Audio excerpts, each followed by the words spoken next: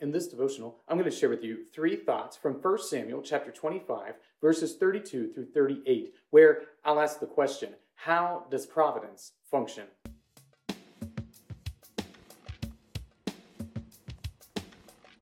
First Samuel chapter 25, verses 32 through 38 says, "And David said to Abigail, 'Blessed be the Lord, the God of Israel, who sent you this day to meet me. Blessed be your discretion, and blessed be you, who have kept me this day from blood guilt and from avenging myself with my own hand. For as surely as the Lord, the God of Israel lives, who has restrained me from hurting you, unless you had hurried and come to meet me, truly by morning there had not been left to Nabal so much as one male.' Then David received from her hand what she had brought him. And he said to her, 'Go up in peace to your house. See, I have obeyed your voice, and I have granted your petition.' And Abigail came to Nabal, and behold, he was holding a feast in his house, like the feast of a king. And Nabal's heart was merry with him, for he was very drunk. So she told him nothing at all until morning light. In the morning, when the wine had gone out of Nabal, his wife told him these things, and his heart died within him, and he became as a stone. And about 10 days later, the Lord struck Nabal, and he died." Okay, here's the situation. David had asked for Nabal's help to get some food from him for him and his men. And they had been helping to protect some of Nabal's flocks. They were helping to keep them safe because they were sort of in the same area, and David and his men were offering him this aid without really asking if he needed it, but still providing it. So he goes and he says, "Hey, when you have this feast, can we come and enjoy along with you when all of your sheep are getting sheared?" And Nabal says, "Listen, every single person thinks that they're a king these days. Everybody is an upstart. All these different folks are trying to be the best thing since sliced bread, and I'm just not participating in it. I'm going to take care of my people, take care of my shearers, and you can take care of yourself." Well, David, when he hears that, decides, I am going to kill Nabal and all of the men in his house. I'm going to crush them because we have been helping him and he is not being very helpful back to us. And it's in this situation that Nabal's wife goes and offers David a gift that stays his hand and keeps him from exacting vengeance upon Nabal.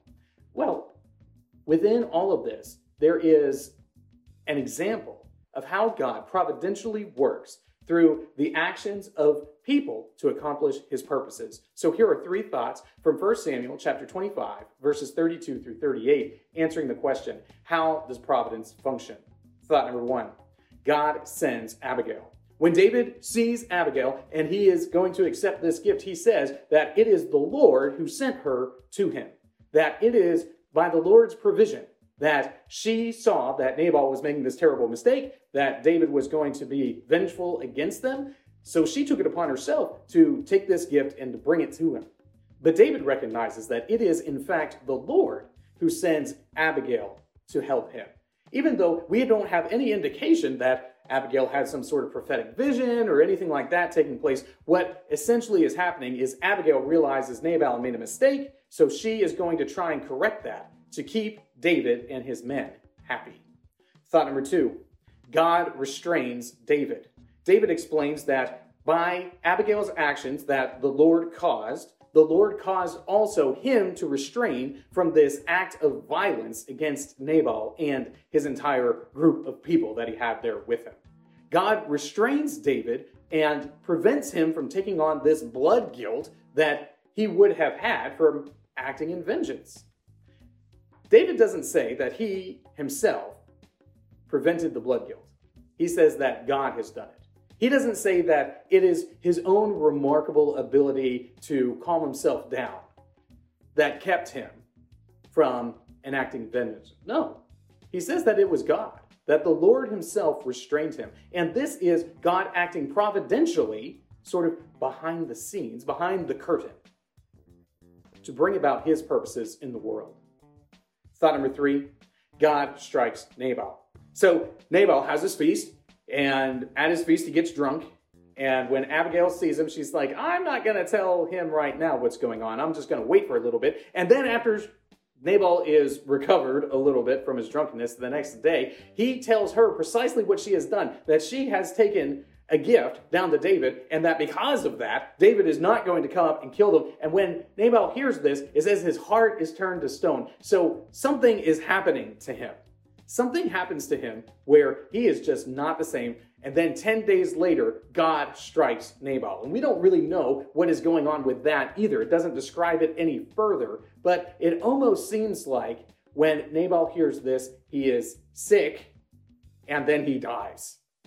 And the way that it gets interpreted by those around is that God struck Nabal dead because he had not done what was right, which would be to honor David's request and invite him and his men to the feast and be charitable with them. All of this is God working out his purposes in the world. David, his chosen man, is prevented from committing this crime, this act of vengeance against Nabal. Abigail is sent by God to do it. And this is how David interprets all of these things taking place. That God is working, even though people think that they're making all of their own decisions without any outside influence. These three thoughts come to you from the assigned reading of 1 Samuel, chapters 21 through 25. If you'd like to read through the Bible with me, you can do so by subscribing to this channel, by clicking on the link in the description, or by joining the Facebook group Through the Bible, where we are reading the text of Scripture together.